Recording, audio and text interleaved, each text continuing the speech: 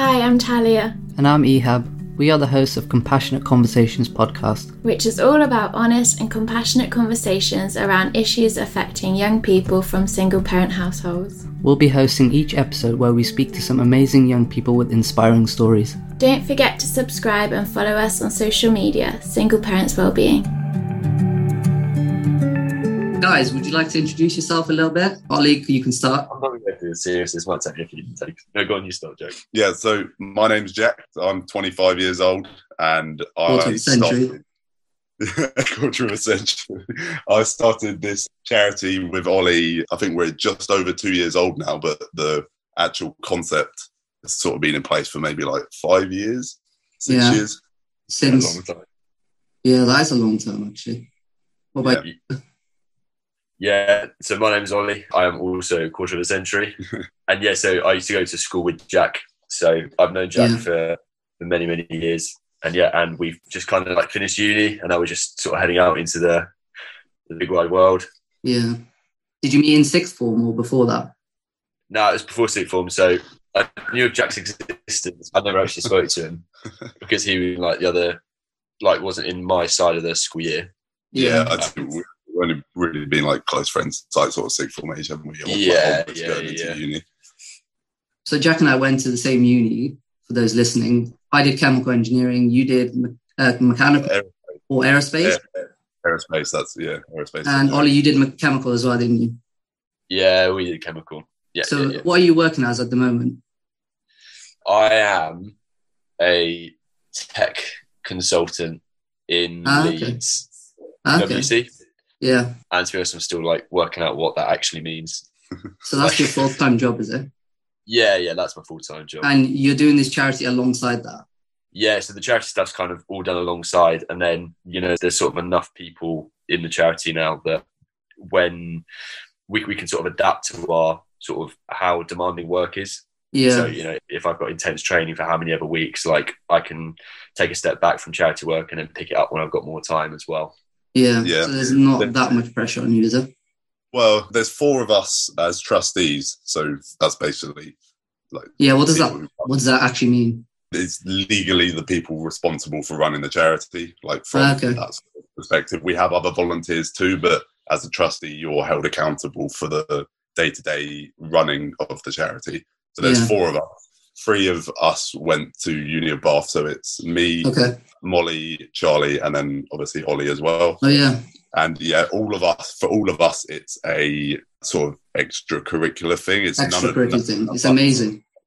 No one within the charity is paid to do what they do, but obviously that restricts us sort of time-wise a lot of the time. So as we look to maybe expand into the future, we're hoping to maybe get sort of a general manager on board who could take over those sort of day-to-day tasks. But at the minute, it's very much we run this as a side thing.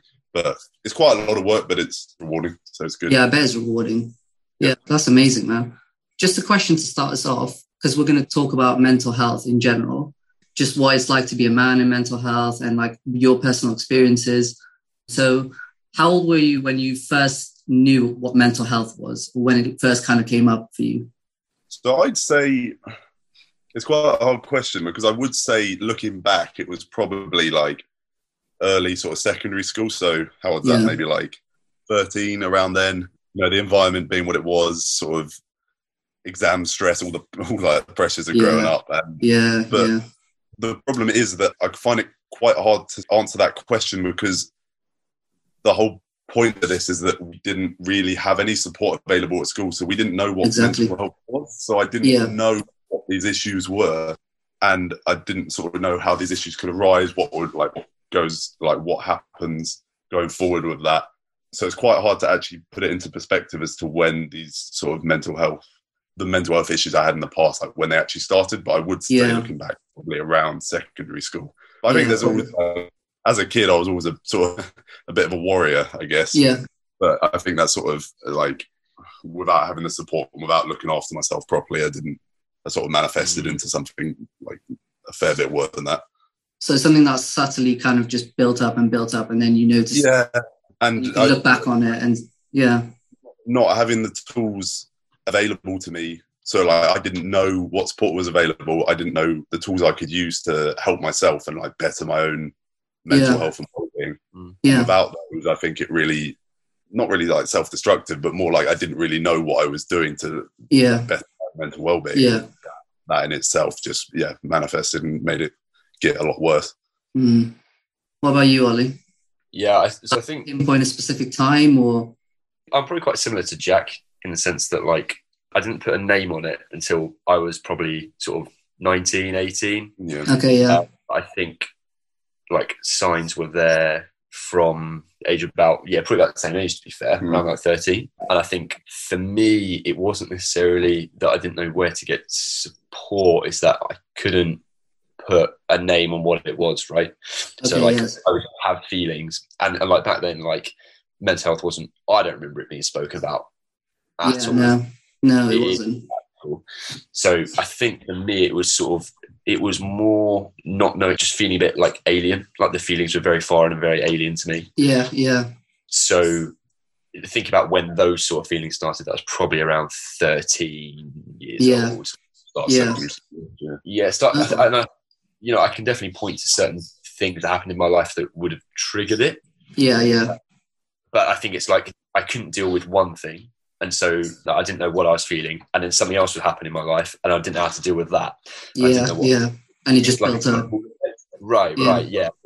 Until I was probably about 18, which is when or maybe 17 actually. And then it started like really, I guess, manifesting itself. Yeah. Yeah, that's quite difficult. Yeah. Just sort of the lack of awareness of coping strategies that use. Nothing like that promoted. I remember being like about 14, 15, and like I first had like not a panic attack, but I really struggled to breathe. And I remember I just typed in online, can't breathe, struggling to breathe, because I didn't know what it was. I thought it was like asthma or something like that. Yeah.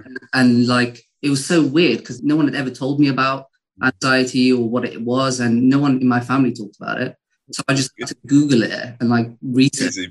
You don't want to do that. And it's like, it just makes everything worse, doesn't it? Like, because we grew up with the internet, so you end up self-diagnosing sometimes. That's the thing.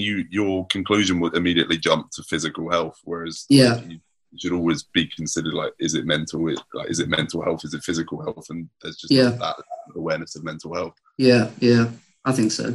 So, what was kind of the decision for you guys to set up a charity rather than just get help for yourself and move on with things?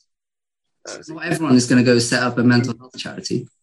So, I mean, when was it? It must have been, we were probably 20. And pretty young. You'd sort of started some sort of campaign beforehand. Yeah. I was dabbling in it for a while. And I'm trying to think back to like, why did you actually, what was like the thought processes behind that? So it was one of my mates was like, he basically spoke to me a lot about his experiences as me and him were growing up. Yeah.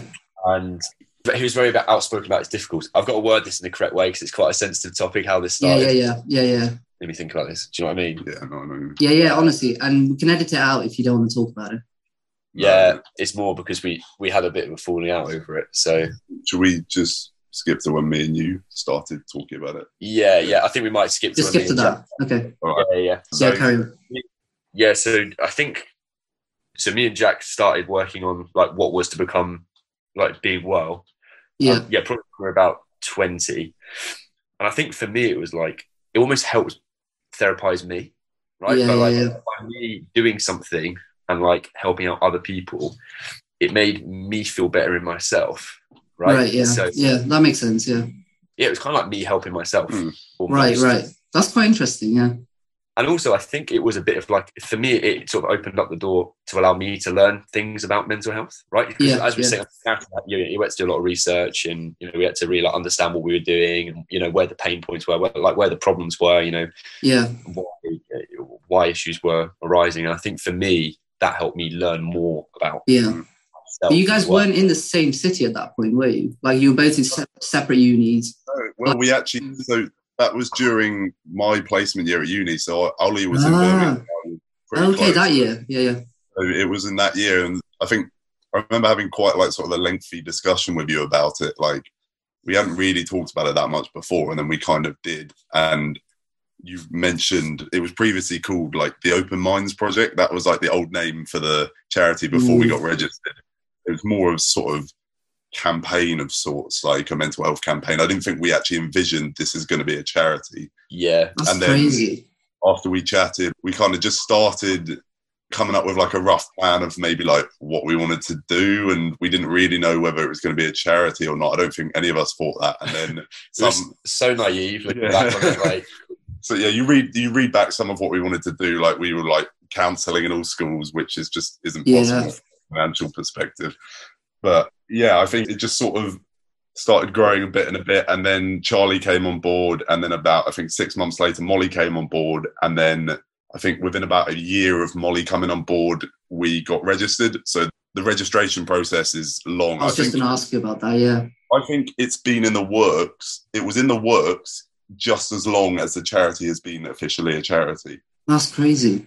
We started working on this behind the scenes, just trying to get it running. Yeah, I'd say it was probably 2.5 years from Ollie talking to me to when we were officially registered, and charity's been going for just over 2 years. So, like, yeah, that's amazing. It's such a slow burner, and it's like you could have all the resource in the world, and it would still take you a really long time. Yeah, but as it should be, it's a very hard process. It's not like it shouldn't be easy to set up a charity because you're working for the public benefit, and you need. So did you have to present to anyone, or how did you become registered? It's all done online through the Charity Commission service, but you have someone who's essentially your case officer, and they forward and actually like analyze everything that you're saying, and they come back and they're like, we need more information on this, we need more on this, and that's sort of a back and forth for months on end, and eventually you get there.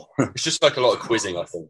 Just a lot of like, you know, really drill down to like, and to be honest, it kind of like helped us learn about what we wanted to do as well. Like when we submitted the charity forms, we were like, you know, we want to improve education in secondary schools, and then they sort of came back and were like, you know, how exactly are you going to do that? We were kind of like, that's a really good point. By going through that process, we kind of refined what we were like, how we were going to do things. So yeah, it was quite informative, really. That's sick. Did you base it on a mold of a different charity, or is this like a completely new idea? I mean, we took a bit, I guess, in terms of like the way we presented, the way we wanted sort of the charity image to look. Maybe we took inspiration from some other mental health charities, like Mind and Everything is all inspiration for us. Like mental health charity, really. But in terms of what we actually offer as a charity, it does set us apart because we're very unique. There's not many charities that focus on the age that we focus on and aim to do what we want to do. So why is the age group? So our current age group, we focus on sixth form students, that sort of age. So 16 to 18-ish. Yeah, which is quite a key time for... Yeah, exactly. There is, like, you see nowadays, you see some support at the lower school levels, like the younger age. But like primary school. Our main sort of idea there is that everyone at that age is about to head off into their life, whether that be university or a job.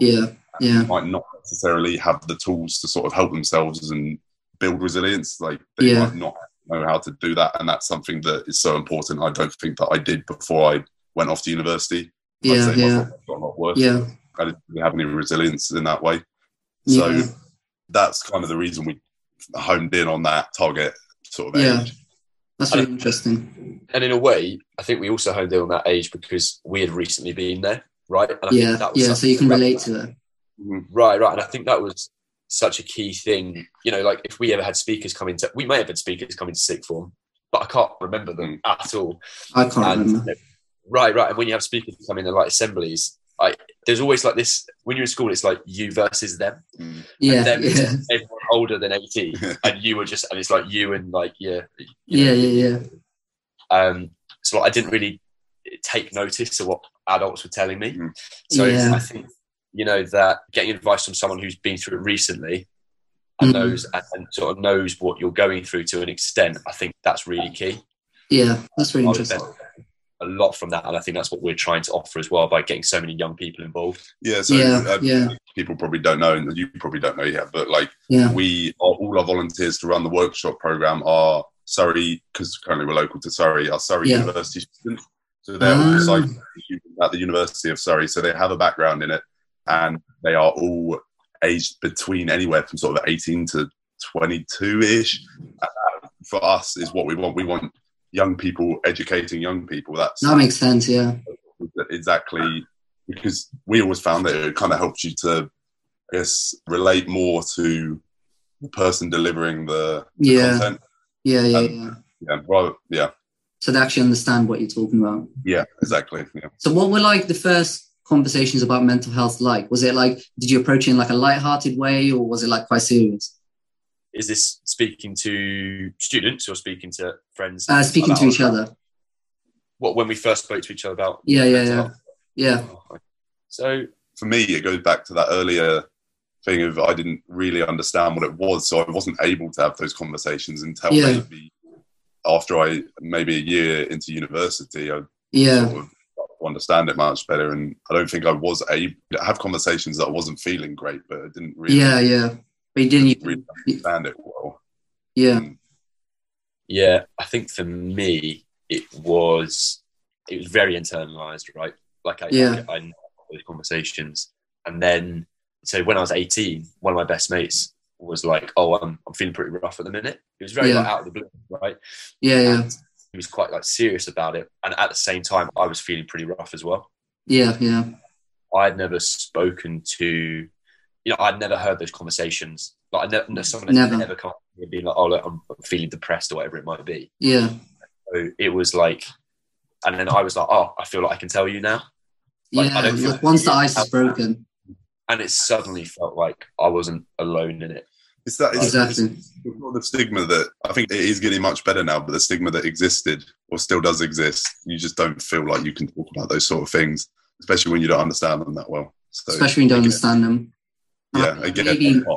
Maybe it's an issue with men as well. Like, boys don't get to express their feelings very often, and it seems a sign of weakness. I think definitely, like, absolutely, that's the case in older generations. There's no doubt about it. Like, like sort of my dad's generation. Like my dad's generation, yeah. I mean, that's not something you really talk about much at all. But I do think it's considerably better now. There's probably still a little bit of a divide, but personally, from a personal perspective, it's probably just because I've got such a sort of good group of mates, but I don't find it hard to talk about it at all now. Good, that's really good. Yeah, I recognise that there is still probably a bit of a divide there, but I do think it's still very hard for girls to speak out about it as well. Yeah. I think it depends on where and how you've been brought up as well. Yeah. Right. Like, I've got some mates who have sort of quite, I guess, traditional family dynamics, and they absolutely feel like they can't tell their dads. These are male friends of mine that can't tell their dad how they're feeling. I think for me, I'm similar to Jack. Like, I'm very lucky that I don't feel that just because I'm a man, I don't feel like I can't talk about my. That's good, yeah. But I'm very aware that I'm very lucky in that, and there are a lot of people who don't have that same. Can't, because I found it fine as well. Like, I can just talk to my mates. The hard thing for me was bringing it up to my parents, because I felt like I had to be like I was the oldest son, basically, and I felt like I had to be the provider of the family. I struggled telling them about it, but my friends, I was always very open, like with all my friends, basically. Yeah, that's been really helpful. So, have you ever talked to your family about it, or? Yeah. So again, like, I think that's only. I spoke to my mates before my family. 100%. Your mates before your family, is it? Yeah. So. Yeah. I'm not entirely sure why that is. I think part of it is like not wanting to worry my family. Do you think that's an issue though? Not now, but I think part of me was like, I don't really understand what I'm going through. They, because of their generation, they haven't really heard a lot about mental health. Like, they're not very clued up on it. So if I heard something that I don't understand, they don't understand it, and so it's not really going to help anyone. And I just felt like it would really worry my parents. Yeah. So do you think schools should be more at the forefront of that to like educate people? Is that why you focus on sixth form? Yeah, pretty much. Like, I think, it would have helped me so much if I had the tools available to me to be able to if I had the knowledge about mental health and the tools to be able to raise those conversations with my parents, Yeah. right? Yeah. Had I been able to do that, I'd have been able to articulate myself a bit better. And I feel like they would understand me, right? That's part of the workshop series that we run. We run a session on on sort of relationships and how to speak to friends about your mental health problems. Also, another main goal of the charity itself is that we aim to educate not only just the students, but also parents and teachers through talks. All together. We aim to educate them as well to widen the support network of the students so that it doesn't necessarily have to be the student coming to the parent. It could be the other way around. Okay. It's more comfortable for them in that way. Yeah. So I've got another question. What blockades did you face in trying to find help? Or was it like pretty easy to get help once you knew how to talk about it? For me personally, so I actually didn't really get help until 2 years ago. Really? Yeah. So like 18, I wouldn't recommend doing this, but I self-diagnosed myself. And that was, by knowing that other people feeling the same as me, that was enough to make me feel better. Feeling like I wasn't alone, right? So you weren't alone, yeah.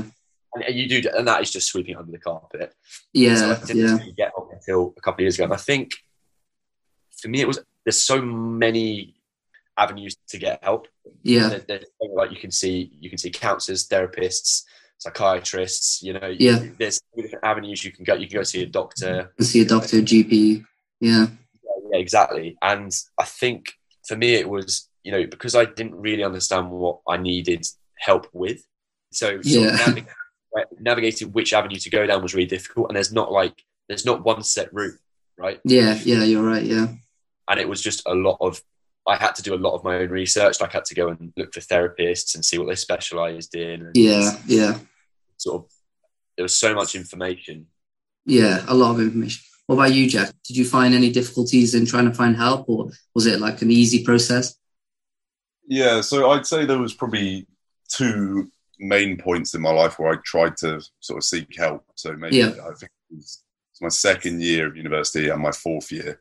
Okay, second to fourth year, those were probably the worst 3 years of it by a long way. Yeah. So first of all, in second year, once I kind of understood what mental health was, I decided I really need to see a counsellor. This isn't this isn't going to go away. So you have to face it. Yeah, exactly. And obviously you went to Bath Ihab, and I think you also probably went through this process. I'm not sure, but I did. I tried to seek out counselling at uni, and I had 2 sessions with them, and it was just really, personally, I found it was really, really bad. Yeah, same. Really bad support. I felt like they didn't really care at all. And I was put on a waiting list, and on that note, actually, in Birmingham, the uni I went to, the waiting list was 2 years or something stupid. It's ridiculous. I'm graduating.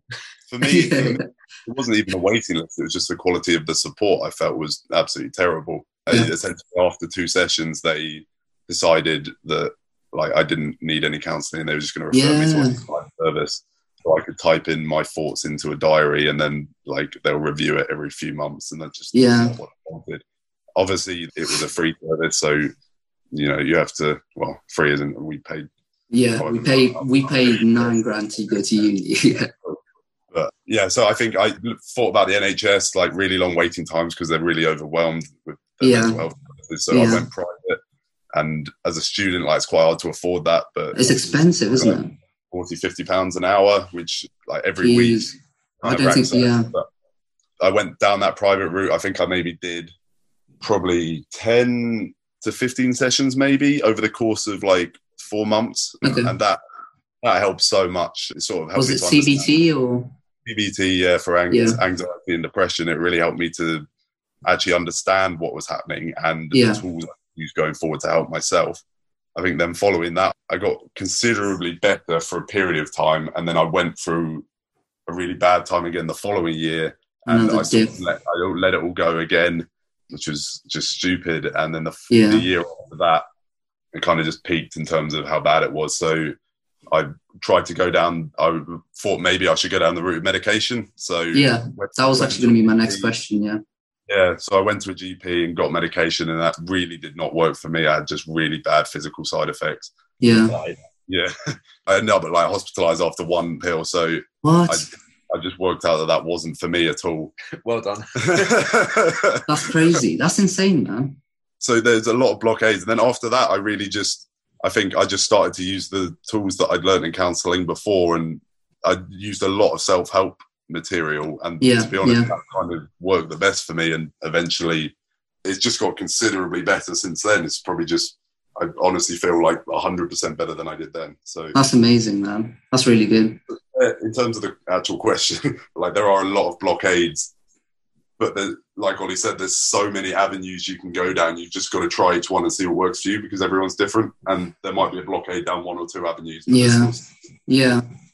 Again, if people are struggling, go to our website, look up the services and charities that we signpost to on there, and the self-help material, because that's why we've set up the website, because it links to all of that and it's all in one place. So yeah, your website's good. I've been on it, and we'll link on our website as well.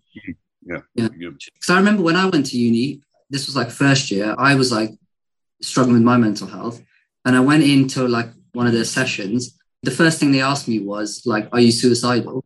And at the time I wasn't, so I said no, and they were like, "Well, then you don't really need the service."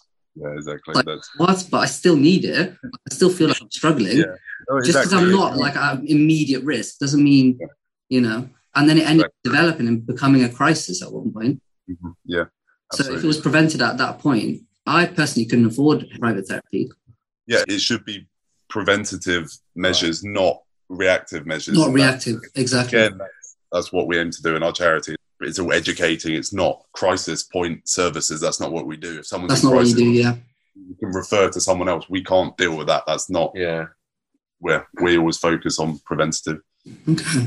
It's such an uphill battle, isn't it? Because like services are so overwhelmed that they can only cater for crisis points. Yeah, right? Yeah. And it's this vicious cycle that you can't get out of, because you can never start doing, or it's hard for charities, organisations, wherever it might be, to start doing the preventative work. Yeah, because they're just overwhelmed. Yeah. I mean, mental health services in general just aren't funded well enough to provide that level of support, and it's just such an issue. It is becoming a crisis in this country, and it's not purely down to funding, but it's a big reason. It's a big reason, yeah. So what practical solutions does Being Well offer to like sixth formers? You said something about wellbeing workshops, or?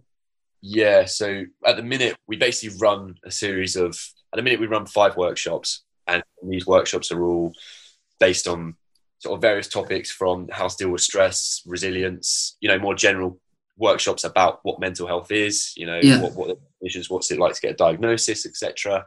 And then we do like a workshop on, how to talk about your own mental health to like parents, teachers, friends, whoever it might be.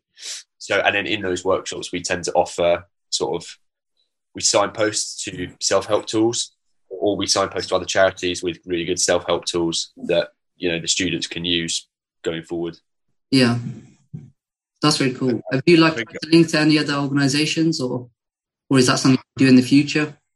So we're sort of starting the process of working with a few other charities. So we were first registered 1 month before COVID hit. Oh my God. Our first year was just pure chaos. I mean, I can't even imagine. We tried the best we could, but like starting up as a charity is stressful enough as it is trying to get everything organised. Like we couldn't even get a bank account, so we couldn't get funding because we couldn't go to the bank. We weren't allowed outside. So it just spiraled into this enormous list of things that we needed to do but couldn't do. So we couldn't properly act as a charity, but we did everything we could in our means to improve our services during that time. And I think during this last year, since we sort of coming out of the pandemic, it's become a lot better, and we're starting to be able to expand our services into exactly what we envisioned when we started the charity. Yeah, that's mad. And I think we're realising that it's like strengthening numbers, and by collaborating with other organisations and other charities, that's kind of necessary to expand and get to where we want to be. It is necessary, yeah. I think we're also in the process of trying to start to work with some businesses as well, because for fundraising opportunities, it's great. Yeah, that's great, yeah. Our resources within the companies, because, for example, our website is really useful for people either looking for resources themselves, or if they have kids of that age, then they can signpost that. So these are all sort of practical solutions we offer. And like I said earlier, we aim to educate parents and teachers on the issues to widen the student support network. And I think those are really the three big services we offer: our workshops, educating parents and teachers, and our website of the whole website. Who runs the website? Is it one of you guys, or is that Charlie generally? Charlie does, Charlie is left to organise all of that, which fair play to him is a lot of work. Yeah, that's fair play. And you've got social media as well, haven't you? Yeah, and so Alicia, she does our social media, and she's great at that. Yeah, look, we think our social media is actually like one of the best out there for mental health. I think it's really good. That's how I found out about your raffle. Look-wise. It looks amazing. It's sick. It's actually sick. Yeah. So I've got another question. What is your mental health manifesto? So what that means is, what are your aspirations for the future? What do you want mental health to be like in the future? So I think, to be honest, what sums up our thoughts for the future best is we have like an official charity mission. And mission statement, our mission is to provide education to improve the awareness and understanding of well-being and mental health in secondary schools and sixth forms, empowering students, parents and teachers to create a more open-minded environment. Yeah. And I think that, to be honest, more than anything, that just sums up exactly that sums it up pretty well, That's what we wrote that statement, so we can kind of look back at that and be like, that's still like what we want to do. That's our aim here. Yeah. Okay. You have to how that was worded. That took a long time. We were working on for like 3 months. It's so good though. So like it tells you exactly what it is. Yeah. But it was like, should we put "and" here, or should we have a comma? Literally on at that level. Like bit work, what we're doing. Mad. So this is a question that we ask all of our guests. What would you tell yourself if you went back in time to the beginning of your mental health journey?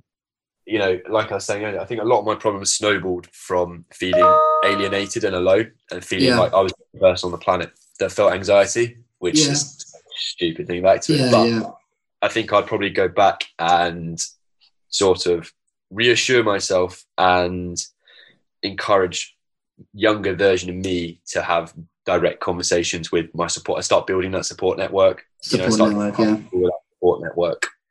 I think that's probably what and then if I was going to tell sort of my sixth form self, which is when problems started arising a bit more, I'd probably convince myself to go and get help there and then. And also, like, for me, my mental health definitely, it comes in like peaks and troughs, right? So, mine does as well. Yeah, so I usually have about 2 years of absolute bliss, and it's almost like I forget I ever had anxiety, and I'm like, I will never go back there. And then it will be something small that I'll fall off the cliff for about 2 months, and I'll feel awful. And so, but I always get this false sense of security when I come out of that. Yeah. I can imagine. I can't remember who says, but it's like that everything will pass, right? That everything will pass. The bad times, like, just wait it out, like get help, but wait it, like it will get better with time. Same thing, like in those really high peaks, you know, not to bring it down on it, but to just sort of like it will pass. Like there will be troubles in the future, like that is going to happen. So it's a more realistic way to view. Exactly. Instead of having these like catastrophic lows and then really high highs. Sort of tell myself, you know, remember that everything will pass and time will heal, and everything will pass. It's like the seasons. Exactly. And I think when you're aware of that and you know it, you then suddenly stop fearing it as much. I can relate to that. Yeah. You think, Jack? Yeah, I think, to be honest, the same. Just like, don't be scared to go and seek support, because that's what I was worried about. Like, actually, like trying to, like, what happens if I'm get like diagnosed with something like I don't want to know I have, or something like that. You didn't want to face it. Yeah, exactly. Yeah, I think just the earlier you tackle it, like the better it becomes. And now I've realised more than anything, just put your well-being first. So if there's a situation that you know is going to worsen your well-being, and it's not just because there's some situations where you don't want to go through it, but you probably should, because it's going to help you build your resilience. It's going to help you build you as a person, and you should go through situations, because that's sort of exposure therapy. That strengthens you, But there are certain situations in life which are just negative, and there's certain like people, and there's certain jobs, certain people, and just if they are really going to have a negative impact on your well-being, then just like get out of them. It's not for you. Like, put your own well-being before other people's, really, because in you're selfish with your own well-being, then you're not going to fix it. You're not going to fix it, yeah. If you're in a bad place, you can't keep putting other people in front of you if you're never going to get out of that. Yeah. If I can add to that as well, like I wouldn't put a timeline on my recovery. Yeah. Put rules on my recovery, right? Like for me, sitting in front of the TV and just binge watching a TV show, is part of like my recovery, and I shouldn't feel bad for doing that. You know what I mean? You shouldn't feel guilty for that. No. Right. Stress, if I don't, like when I feel really bad, I know running and exercise is good for me, but maybe I don't want to one day. Yeah. And so I wouldn't. I just tell myself that you're like do the way recover in the way that works best for you. Yeah. Right, because it's similar to what Jack was saying. I mean, like we speak to so many people, and it's so evident that there isn't one cure fixes. There isn't. Yeah, so many different. It's unique to the person, isn't it? Yeah, you've just got to try them all. Like there's so many things that don't work for me, and there's so many things I do that Ollie doesn't do, and there's so many things he does that I don't do. So. Yeah. Because I'd say medication does work for me. So it work, but for others it does, I guess. Exactly. And for me, from everyone I've spoken to, I'd say it's probably about 50-50. So it's like, really? if it's a resort you want to, like an avenue you want to explore, like to help, then definitely maybe try it. Speak to a GP first, obviously. Yeah. And then maybe, but yeah, it's usually about 50-50 from my experience. So just one of those avenues, isn't it? Yeah.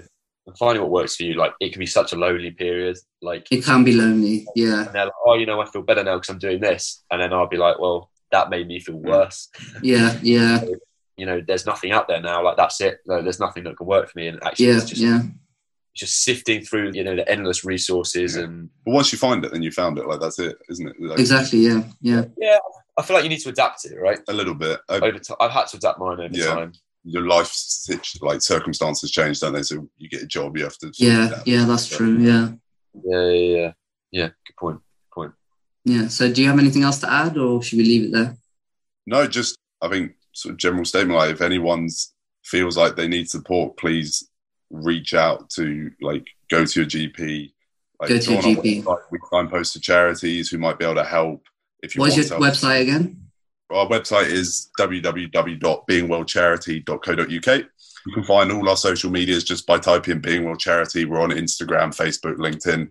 We share the useful resources on there, and we link to our website. So please feel free to go and look on there. And if anyone listening to this is sort of feeling like they're at crisis point, then please contact Samaritans, NHS helpline. Yeah. It's really important that you do that straight away.